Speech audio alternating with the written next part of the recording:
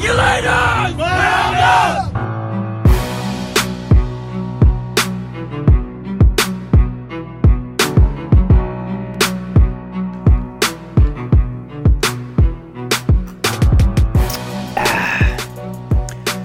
That's right, pull up a chair, pour your drink, make yourselves comfortable.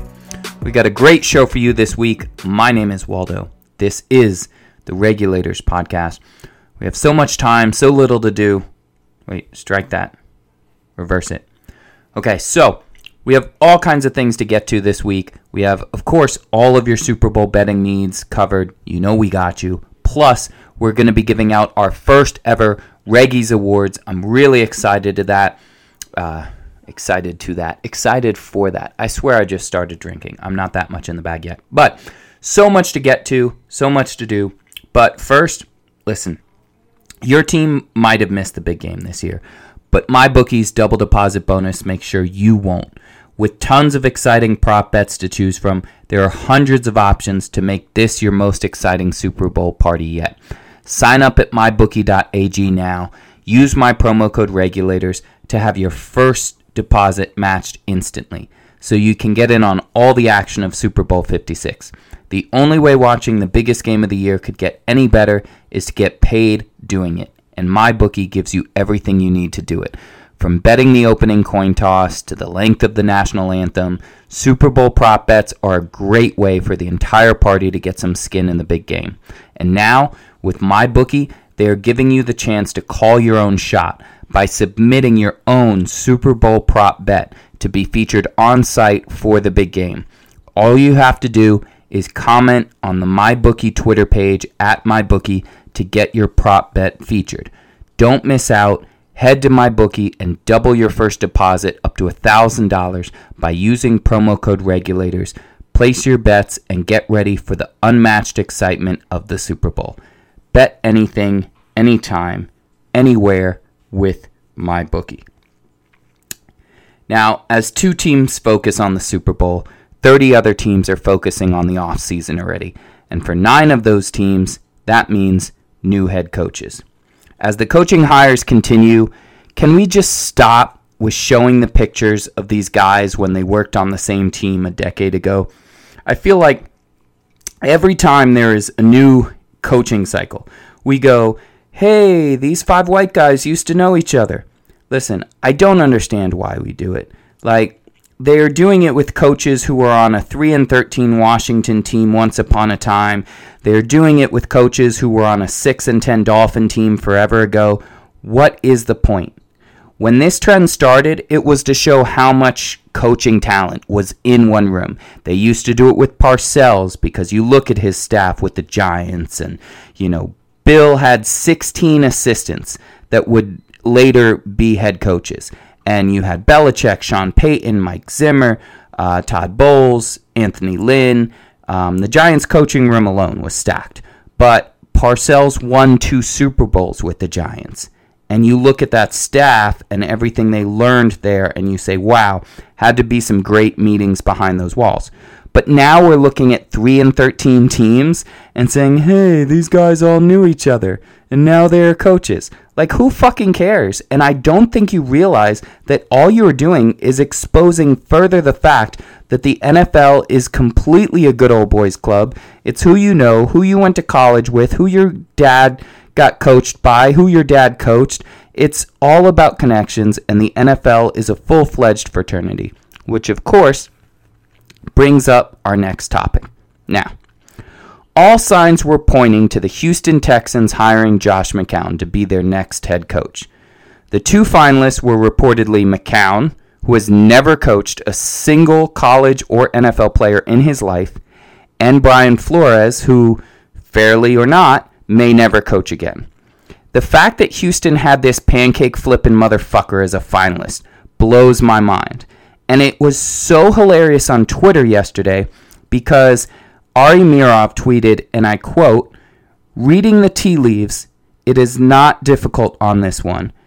Texans really like Josh McCown and probably want him as head coach. It's not happening because of the backlash it would get. A person with zero NFL coaching experience getting a head coaching job is a slap in the face to everyone else. End quote. So those are Ari's words, and I don't disagree with them. And of course, every Mayo-looking boomer with 7 followers is coming out of the woodwork all of a sudden to say, well, 29 years ago, Eric Bieniemy was charged with assault. Okay. Do we really want to start running through rap sheets of players and coaches? Because we can do that all day. As a matter of fact, as you've heard by now, Alvin Kamara got arrested Sunday night for battery, so let's see where that goes. And I think I do remember Mr. Hookers and Blow himself, Chris Forrester, who was taking videos of himself snorting lines of coke in his office with the Dolphins, yet he's currently a coach for the 49ers. Interesting. But either way, let's bring up something from 3 decades ago, and if teams are so worried about it, how does Bieniemy have his current job? But let's move off of Eric Bieniemy.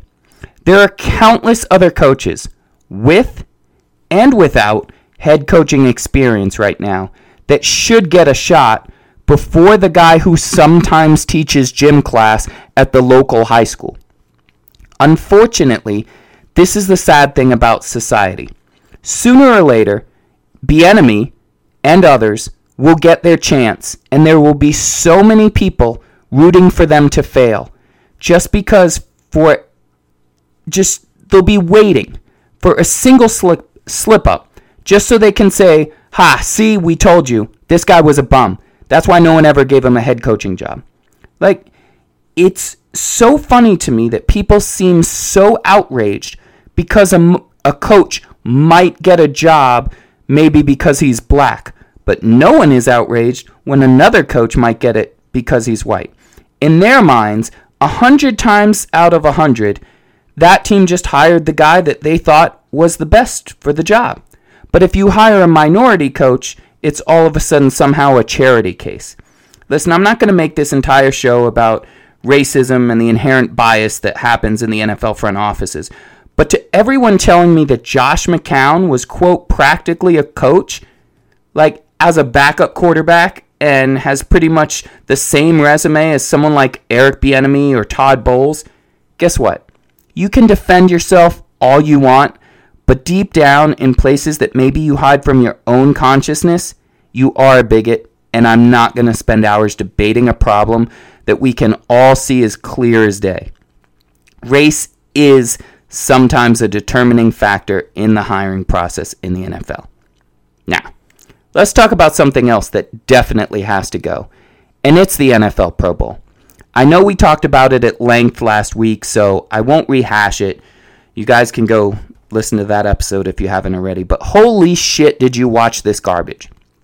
They didn't even take people to the ground. It wasn't even 2-hand touch, it was 1-hand touch.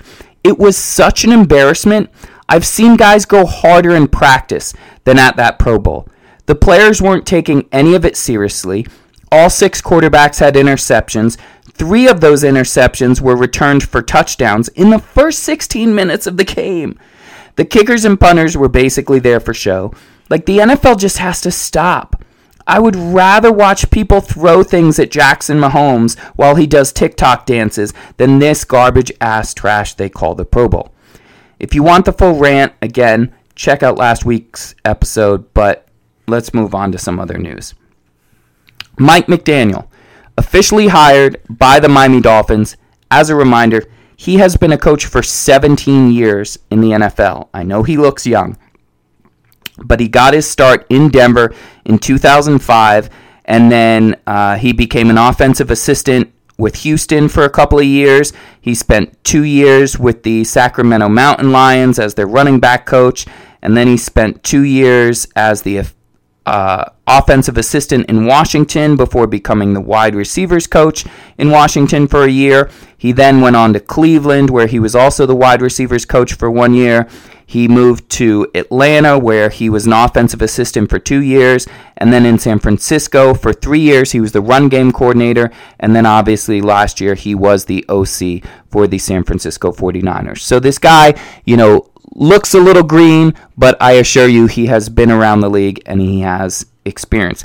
He signs a 4-year deal with the Miami Dolphins, and we will have to see how he can improve that much maligned offense in Miami, starting with the offensive line. Additionally, the Jacksonville Jaguars have hired former Eagles head coach Doug Peterson to be their new head coach, and I'm sure Shad Khan will once again say that he got it right. I personally was a big fan of Peterson. He fell out of favor very fast in Philly, but I did love the way that he coached. This guy just, he's got the confidence in his players and his staff. He makes it known. Some of the same vibes that you kind of get from John Harbaugh. And the good thing is that Peterson was a former quarterback himself, so he should be able to help mentor young Trevor Lawrence, who had not a great year, and that's putting it very mildly, which is fine. Listen, learn to have patience with your rookies. That's not a knock on Trevor Lawrence, but Peterson's success with quarterbacks, I'm sure, played a very large role in the Jaguars ultimately selecting him. Now, the Houston Texans, as I've alluded to, are not hiring Mr. Buttersworth and have made Lovie Smith their next head coach. So, Lovie has been coaching since 1980 and has 11 years as an NFL head coach, including when he took the Chicago Bears to the Super Bowl. So he was born and raised in Texas, so I'm sure it's very nice for him to be able to now be a head coach in the state of Texas, and I know he's very excited for that opportunity. Now, with all these coaches being hired, that left only the New Orleans Saints without a head coach, and they were unfortunately choosing between either their current defensive coordinator or picking from leftovers from everybody else. So you at least hope to believe that the hire of Dennis Allen was the plan all along. He does have previous head coaching experience, and Sean Payton said that Allen was his recommendation for his ultimate replacement. So hopefully that's where the Saints kind of had a plan to go from the get. At the end of the day, though, I think the whole hiring process in the NFL needs to be changed in several ways. And I'm not going to go back into the race thing again, but just the manner in which candidates get interviews overall. For example, the process now is that teams will reach out to an organization and request an interview with a specific coach, and the team will then grant that interview request. Honestly, though, it should be more of an open application process. If there are coaches around the league at any level who would like to try a different team, a different position, a promotion, they should be encouraged to apply. Obviously, no organization wants to lose coaches to other teams, but think of it like the general population. If I was working at a job, but I hear about a position opening up somewhere else in my field that provided new opportunity for me, I might apply. On the flip side, an organization looking for my talent may get a resume across their desk that intrigues them, and then they set up that interview. Now, either side might be impressed and possibly decide to make a move. This idea that coaches have to wait around until someone reaches out to them is a small part, of the problem. You're only going to reach out to people you know and or people that someone you know has vouched for. This is a very bad system. It should be open postings on internal websites, just like the rest of the NFL jobs. In any event, I know that fan bases love to either glorify or vilify franchises with every head coach hire, but despite really extreme examples, 90% of the time we have no idea how any of it is going to work out. Everyone is looking for the next Sean McVay, Zach Taylor, Matt LaFleur, hell, Bill Belichick, but so often they end up with Matt Nagy, Urban Meyer, and Adam Gase. We have no clue, most of the time, how it's all going to work out. Football is one of the greatest representations of true teamwork. 53 active players, 16 practice squad members, countless acquisitions over the year, coaches, front office, and staff. All of it needs to come together in a perfect balance to create competitive advantage. The parity in the NFL is unmatched in sports, and one of the reasons it is the most popular product on the planet. I wish all coaches luck, and I look forward to watching them in the 2022 season, but trust me when I say that no franchise has, quote, won a ring by selecting whoever they selected as a head coach right now. Now let's talk about what we're really here to talk about, and that is Super Bowl Sunday. So much betting action that my head is spinning right now, but let's talk about the basics first, after a drink, of course. My mouth gets parched, it's a lot. So, 6:30 p.m. Eastern Time on Sunday. If you don't live on Eastern Time, then fuck you. You can do the math. The Rams are 4.5-point favorites. The money line is minus 190 Rams and plus 155 to the Bengals. The over is currently at 48.5, which isn't bad considering the offenses and the lack of defenses, especially in the passing game. The over should hit, but honestly, I just feel like we've been getting so lucky with all of these overs of late that it feels like luck has to run out sooner or later. I have so many props that I want to tell you about. There are over 2,000 Super Bowl props on my bookie right now, and some of them are locks, some of them are just insane, crazy, and hilarious. So let's get started with a couple of these. Now, right now, obviously, if you deposit $100 over on my bookie, you're going to get that free $20 coin toss bet. So you get $20 to bet on the coin toss, heads or tails. It's minus 101, so it's a great return on that money. That's free money anyway. So it's not a lock, but great odds for a free bet. Now, I'm a tails man myself. What you bet on, that's your business. Next up, you have a prop bet on how many aircraft will participate in the national anthem flyover. Now, the over is 4.5 aircraft will participate in that flyover. But you can actually go and Google it. It's already been written about by several sources. There's been interviews on how the flyover will take place and involve 5 different aircraft from different states. So this is a lock, which is why it actually has a max bet of $10. But when I bet it originally, you bet the $10. I think the return was an extra $6 and change. I think now it's down to like $5 or $4.70 or something like that. So you got to get on this quick because it's just going to keep going in the other direction. There are a few other prop bets that I like. For example, Eminem to curse at least twice during the halftime performance. Absolutely. At minus 110, I'm all in on that. Eminem over 1.5 times cursing. Absolutely. I also do like the Cooper Kupp anytime touchdown at minus 180. I mean, I get it. You got to put up a little bit more money, but I think it's worth it. Cooper Kupp has had at least one touchdown in 8 of his last 9 games, and the Rams have only won 2 games this season that Kupp didn't have a touchdown. So I expect him to find the end zone.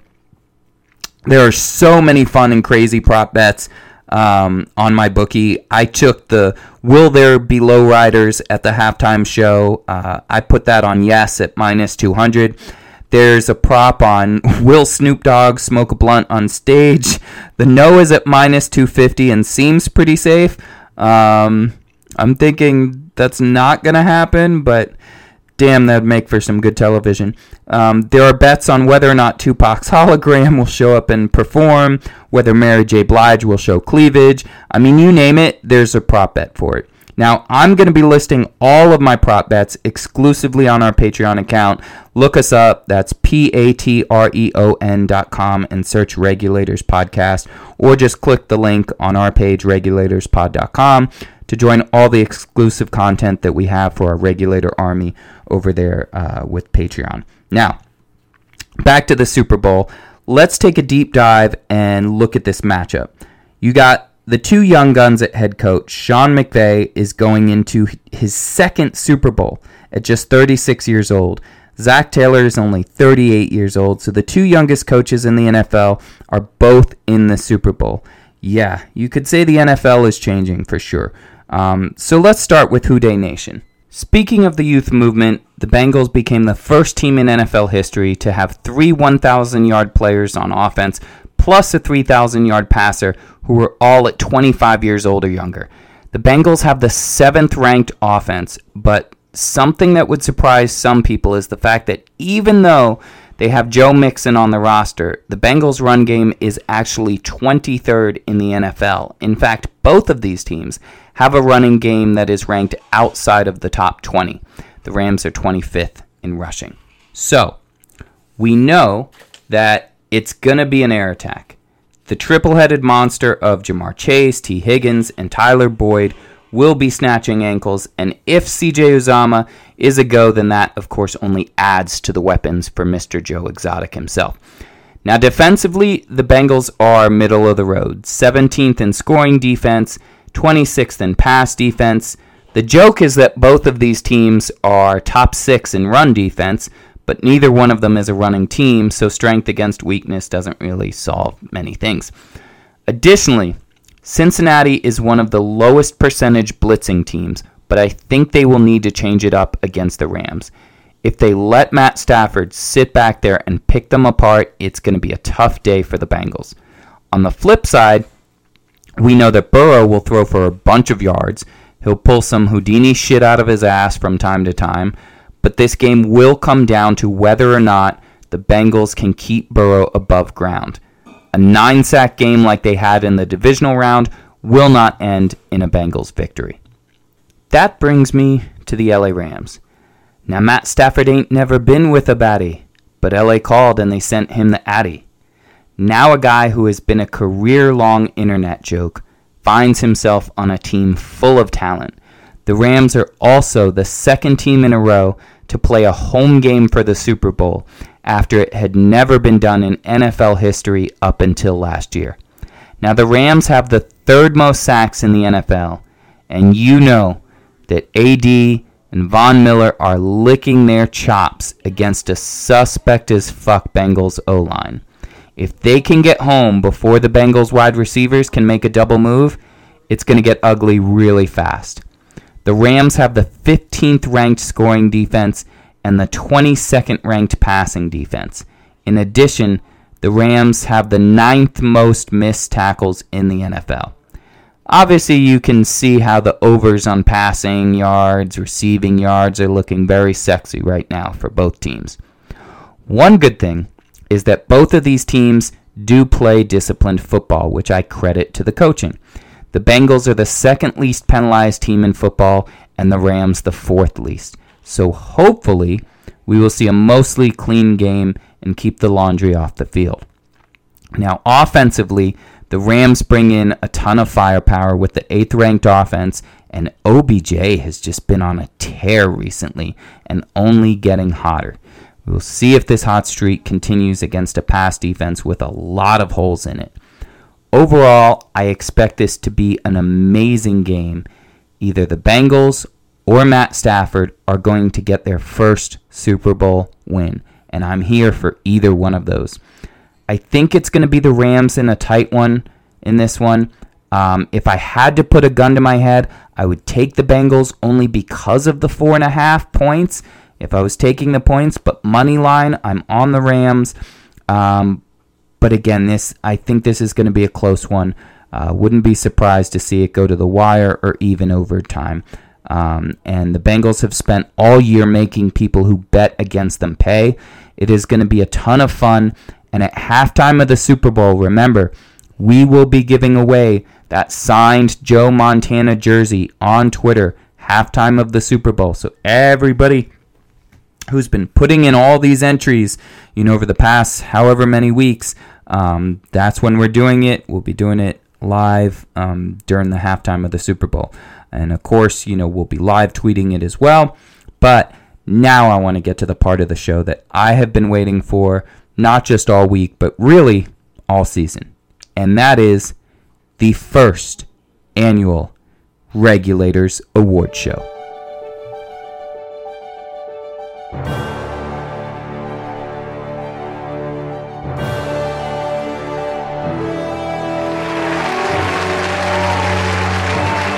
Thank you.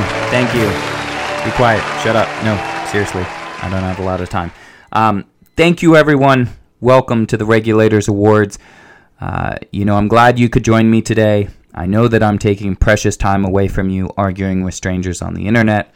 Pause for laughter. Oh, I guess I'm not supposed to read that part out loud. Anyway, the internet is a wild place where people go to share things, learn things, and of course mock the Dallas Cowboys. It's not easy being a Cowboys fan. I mean, just trying to find room in your closet for Cowboys gear in between all the Yankees and Lakers swag that you already have. That can be tough. But I kid. I love all NFL fans the same, except for New York Jets fans. They suck. Honestly, my entire family is from New York, and I find that all Jets fans are either the nicest people you'd ever meet in the world, or they are solid scumbags, and there is no in between. I'll let you guys guess as far as where my family falls in that category. But, we're going to have a lot of fun with these awards, and I'd like to start the show off with a bang. So, our first award goes to the person with the best drip in the NFL. Now, fashion may not be the very first thing that you think of when we talk about the NFL, but there are those who are setting trends, breaking them, and those who just make it look good every time we see them. So here are our nominees for the Best Drip Award. ESPN reporter Jeff Darlington. NFL and CBS correspondent Nate Burleson. OBJ and Tyrann Mathieu. And without further ado, the Regie goes to Nate Burleson. This one was very close, and I think it is a little unfair that Nate gets way more opportunities to get his drip in front of cameras, but nevertheless, very well deserved for a man who puts the swag in Mr. Toe Drag Swag. Our next award is about maximum effort. Oftentimes in life, we try our best only to fall short, and that's what this next award encapsulates. Encapsulates. We'll edit that. We'll take that out. No, we won't, because we don't edit shit. Not on this show.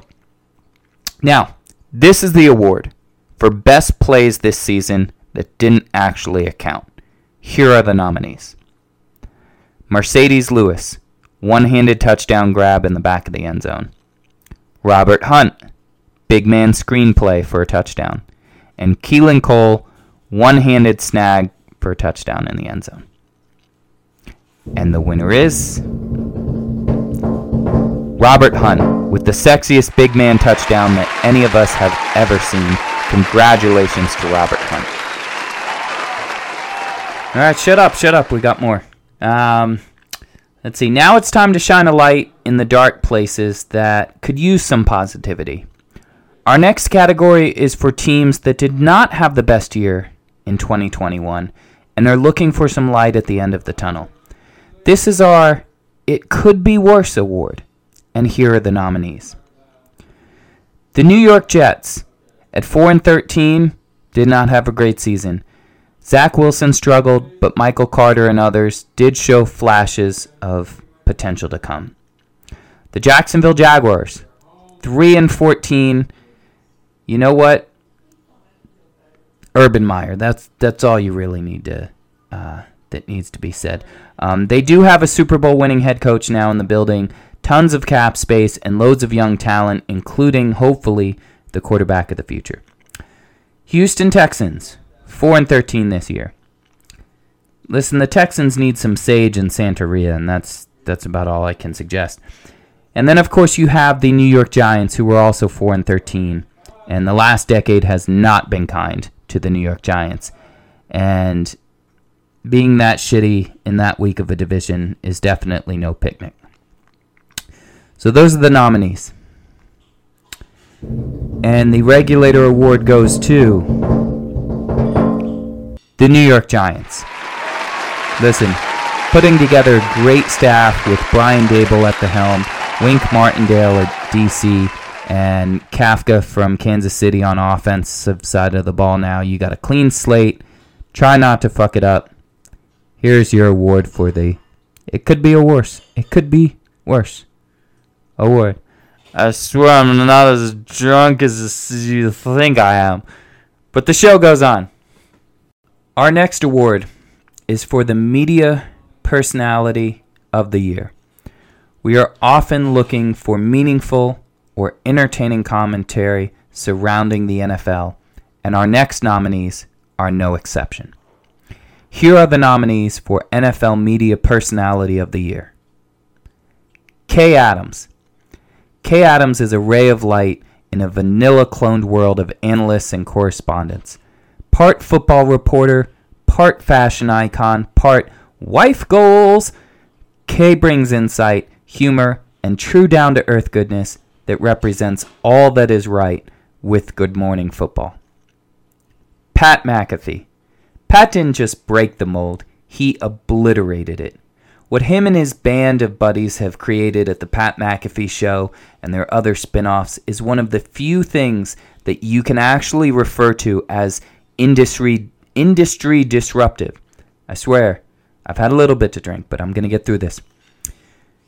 Pat McAfee turned what it means to be a media member on its head and has paved the way for countless others, this show included. I'm sure Pat McAfee's sitting there because, of course he listens to this show. He's like, I'm so glad some drunk fucking idiot in Miami thinks I'm doing a good job. But continue with your shit show, sir. And I will. And finally, rounding out the trio of nominees, Tony Romo. Tony Romo may end up being a Hall of Fame broadcaster someday. There's a fine balance between being a student of the game and also showing extreme candor. Tony does both flawlessly. He is not afraid to give you subjective reasons why he hates or loves something, showing emotion while also giving you the analytical side of what he is seeing. His wit and humor makes him an excellent add to any NFL game. And the Regulator Award goes to Pat McAfee. What? Pat McAfee. What? Congrats to Pat and the whole crew over there. Keep fucking doing it, big brother. Oftentimes in life, we feel that the odds are stacked against us. Everyone loves an underdog story, and in that light, we are here to present our award for the David versus Goliath win of the year. Here are the nominees. The Jacksonville Jaguars over the Buffalo Bills. The Bills were favored by 16 points in this game. Not only did the Jags hold Josh Allen and the Buffalo Bills to 6 points, they did it without James Robinson on offense, and they did it while Urban Meyer was their fucking coach. Next up, the Detroit Lions win over the Arizona Cardinals. Now, at the time, the Cardinals were 10-3 and were favored by 14 points in this game. The Lions never trailed in the game, and they led by at least 14 points the entire second half. The next nominee is the New York Jets over the Cincinnati Bengals. The Bengals were favored by 11.5 points in this game. Mike White comes off the bench to throw for 405 yards and 3 touchdowns. And our final nominee is the Houston Texans over the Tennessee Titans. The Titans were favored by 10 points in this game. The Texans blasted their division rivals. They forced 5 turnovers, and they secured the win over the eventual number 1 seed in the AFC. And the Regie goes to Detroit. The Lions have become the 3rd team in history to have the worst record and then beat the team with the best record. Detroit now enters the 2022 season with this award, a ton of draft picks, and Matt Stafford playing in the Super Bowl with Slim Shady performing. Maybe this is your year, Detroit. Probably not, but maybe. One of the things we like to recognize on this show is the diehards, the true fans, not these bandwagon motherfuckers. Do you know that the state of Indiana bought more Tampa Bay Buccaneers jerseys than any other NFL team, including the in-state Indianapolis Colts? Very sad state of affairs. So our next reward goes to the most loyal fan base. Here are this year's nominees. The Green Bay Packers. The waiting list for Packers tickets is basically 3,000 years. When people are born in Green Bay, their parents put their name on the season ticket waiting list. Green Bay is title town, and it's also home to the only NFL franchise where fans actually own their team. These cheeseheads sit in sub-zero temperatures on high school bleachers to watch their team play football. You have to admire the dedication and the loyalty. The Pittsburgh Steelers. The Steelers are not only one of the most die-hard fan groups in football, they travel better than anyone out there. They take over stadiums, and the terrible towels are waving throughout every corner of this fine nation. Shout out to the Steelers fans and their allegiance to the black and yellow. Our next nominee has never had to endure what the first two fan bases have, and that's winning. The Cleveland Browns may be the joke of the NFL at times, but I challenge you to find a more loyal group of fans than the Dog Pound. The Cleveland faithful has never had anything to call their own except for a Kevin Costner movie and lots of disappointment. The Browns are as important to the story of the NFL as Vince Lombardi himself. The history and magic of Cleveland football is pure and beautiful, but the results of the team the last 50 years are anything but. I salute the loyal and undying love for the Browns by their fans. Our final nominee is a team that bleeds deep into the roots of its city. Between 2010 and 2019, only one team recorded 100% capacity at every single game. That team is the EAGLES, Eagles. There is an intoxicating madness that is being a Philly sports fan. They may not all be the nicest or the most forgiving, but they are willing to fight everyone within earshot to defend the honor of their team and their city. And the winner of the 2020 Regie for most loyal fans goes to the Browns. Cleveland rocks, and despite the other Ohio team being in the Super Bowl right now, I support you, Cleveland. Your day will come, and it will taste that much sweeter. You know, we talk about a lot of underdogs on this show, as well as those who go underappreciated. This next award is our Unsung Hero Award, for those whose accolades might have flown under the radar a little bit. Our first nominee is Austin Eckler. 20 touchdowns this season. He went undrafted, and Priest Holmes is the only other undrafted player in NFL history with 20 touchdowns in a season. We talk about Derrick Henry, we talk about JT and Chubb, and all for good reason, but Austin Eckler is deserving of his recognition as well. Our next nominee is Kirk Cousins, the third most accurate passer in NFL history, and suffers from the Derek Carr disease of a dreadful defense. 33 touchdowns and 7 interceptions this year on a 103 rating, and he does this every year. This man never gets his due, and I will never understand it. Our final nominee is Devondre Campbell, linebacker for the Green Bay Packers. Campbell is the only player with at least 90 tackles and a missed tackle rate of under 3%. He had 146 tackles this year, which is 7th most in the NFL, and he only missed 4 tackles the entire year. He's a tackling machine, and he does not get enough credit. The award for Unsung Hero goes to Kirk Cousins. Congrats, Kirk, and good luck in this category next year, as I'm sure nothing will change, so I'll gladly nominate you a year in advance for this award next year. Our next finalists have made moves they hoped were in the best interest of their franchises. Oftentimes you need to risk big to win big, and these franchises have done just that. This is the nominees for the Squints Palladors Award, because these teams knew what they were doing, been planning it for years. The LA Rams. The LA Rams went all in when they traded away multiple first-round picks and their quarterback to Detroit to bring in Matthew Stafford. So far, I think it's safe to say they made the right choice. The Cincinnati Bengals. The Bengals were dragged by many people, including this very show, when they took Jamar Chase over an offensive lineman in the draft. While the O-line has been atrocious, they are playing in the Super Bowl in part due to Chase's monster year.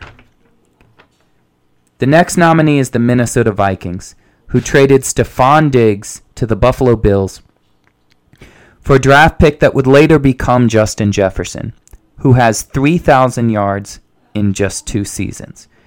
The Vikings got practically a carbon copy of the production with Jefferson on a rookie contract. Last but not least is the LA Chargers with their selection of Justin Herbert.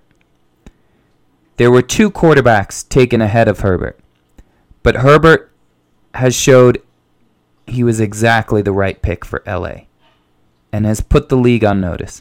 His arm strength and poise in the pocket are trademarks, and he has brought a ton of promise and potential to a team looking for a hero. And the 2021 Regie goes to the Rams. Of course it does. The Rams are giving away first-round draft picks like they're bitcoins in 2014, but the ROI has been massive, and I think without question, the Rams were a team that was actually a quarterback away, despite 20 other teams who think that they are a quarterback away from a Super Bowl.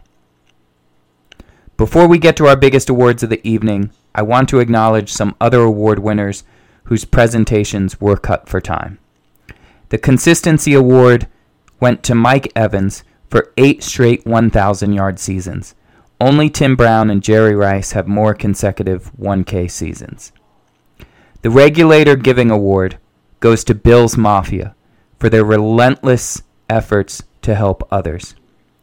And the "Oh, you almost had it" award goes to John Harbaugh for his 2-point tries at the end of games this season. The Lifetime Achievement Award goes to Tom Brady. If you need me to list reasons, I can't help you. But if he unretires in 6 months like he alluded to the other day, we're taking the fucking award back, Tom, okay? Now it's time for our 2021 Rookie of the Year Award. Here are the nominees. Jalen Waddle, Miami Dolphins. 104 catches in 16 games to break Anquan Bolden's rookie record.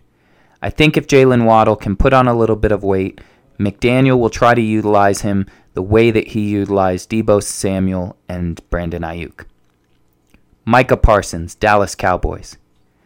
Not only did Micah Parsons have 13 sacks and 84 tackles as a rookie, but Parsons is also used heavily in pass coverage as well. He is a jack of all trades and is only getting started. Patrick Surtain, Denver Broncos. Patrick Surtain II had 4 interceptions and allowed a 51% completion rating. Surtain was part of a surprisingly good Denver defense that kept the Broncos in a ton of games this season. Jamar Chase, Cincinnati Bengals. Jamar Chase had 1,455 yards, 13 touchdowns, and 18 yards per catch. Chase is a complete beast on the football field and will be a premier NFL receiver for years to come. And the Regie for Rookie of the Year goes to Micah Parsons. Congratulations to Micah Parsons. Now the moment that you've all been waiting for is here. The 2021 Regulator MVP Award. Here is a close look at this year's nominees. Cooper Kupp, LA Rams. Triple Crown, 145 catches, 1,947 yards, and 16 touchdowns. All 3 were first in the NFL. I don't know why Kupp doesn't get more credit than he does, but he is an extremely valuable piece in that Rams high-powered offense. Aaron Rodgers, Green Bay Packers. 37 touchdowns to only 4 interceptions and the highest quarterback rating in 2021 at 111.9. Aaron Rodgers is one of the baddest dudes to ever pick up a football. Tom Brady, Tampa Bay Buccaneers. 5,316 yards, 43 touchdowns, and 12 interceptions.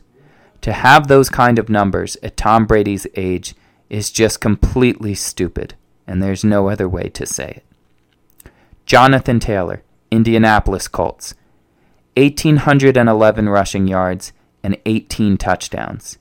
He was the reason the Indianapolis Colts even had a shot at the postseason this year. TJ Watt, Pittsburgh Steelers. 22.5 sacks, and unlike Parsons, TJ Watt maybe blitzes twice or 3 times a game, yet he wreaks havoc on offenses around the league. Every single snap as a quarterback, you need to know exactly where TJ Watt is. J.C. Jackson, New England Patriots. 8 interceptions, allowed a quarterback rating of 46 and below 50% completion rating on 106 targets, which is the 6th most targets in the National Football League. And the winner of the 2021 NFL MVP is Aaron Rodgers. In the regular season, no one was more valuable to their team than Aaron Rodgers. Watching him play is like watching Da Vinci paint, and I don't think that anyone realizes just how truly special Aaron Rodgers is as a player. We do have one final award that we are going to give out, and that is for our Regulator of the Year. This is a very important award to me. As a podcaster, host, producer, social media manager, writer, and so much more, I need to wear several hats to get this train out of the station each week. But as the train gets to each destination, if there is no one willing to hop on board, then the train ceases to have a purpose. It is you, the fans, who make this show go. You, the listeners, who help promote our show on social media, who send in questions for the live shows, who engage with us and help us grow the brand. We appreciate all the support all over the world that so many fans have given us, including, but not limited to, Dust Finn, Jill, White Boy Boogie, James John, Bill Barbara, Chucky, Carl Nancy, Tara Kendra, and so many more. But there's been one regulator above all others who has carried the banner this year and waved it proudly. The last Regie, and to me the most special one, goes to someone who has had our back since day one. The winner of the Regulator of the Year is Wilson27. Thank you so much, Mr. Wilson. Thank you to all of you out there. Honey, I hope you've DR'd the basketball game. I'll be home soon. Kids, if you're listening, it's past your bedtime. Actually, I don't have a wife or kids because I'm a monster and nobody loves me. Except for you fine folks at home. Your love is all I need. So share this podcast with others. Let's spread the love. It's been a blast. We will see you next and every Wednesday. Let's crush this week. Say it with your chest. Regulator!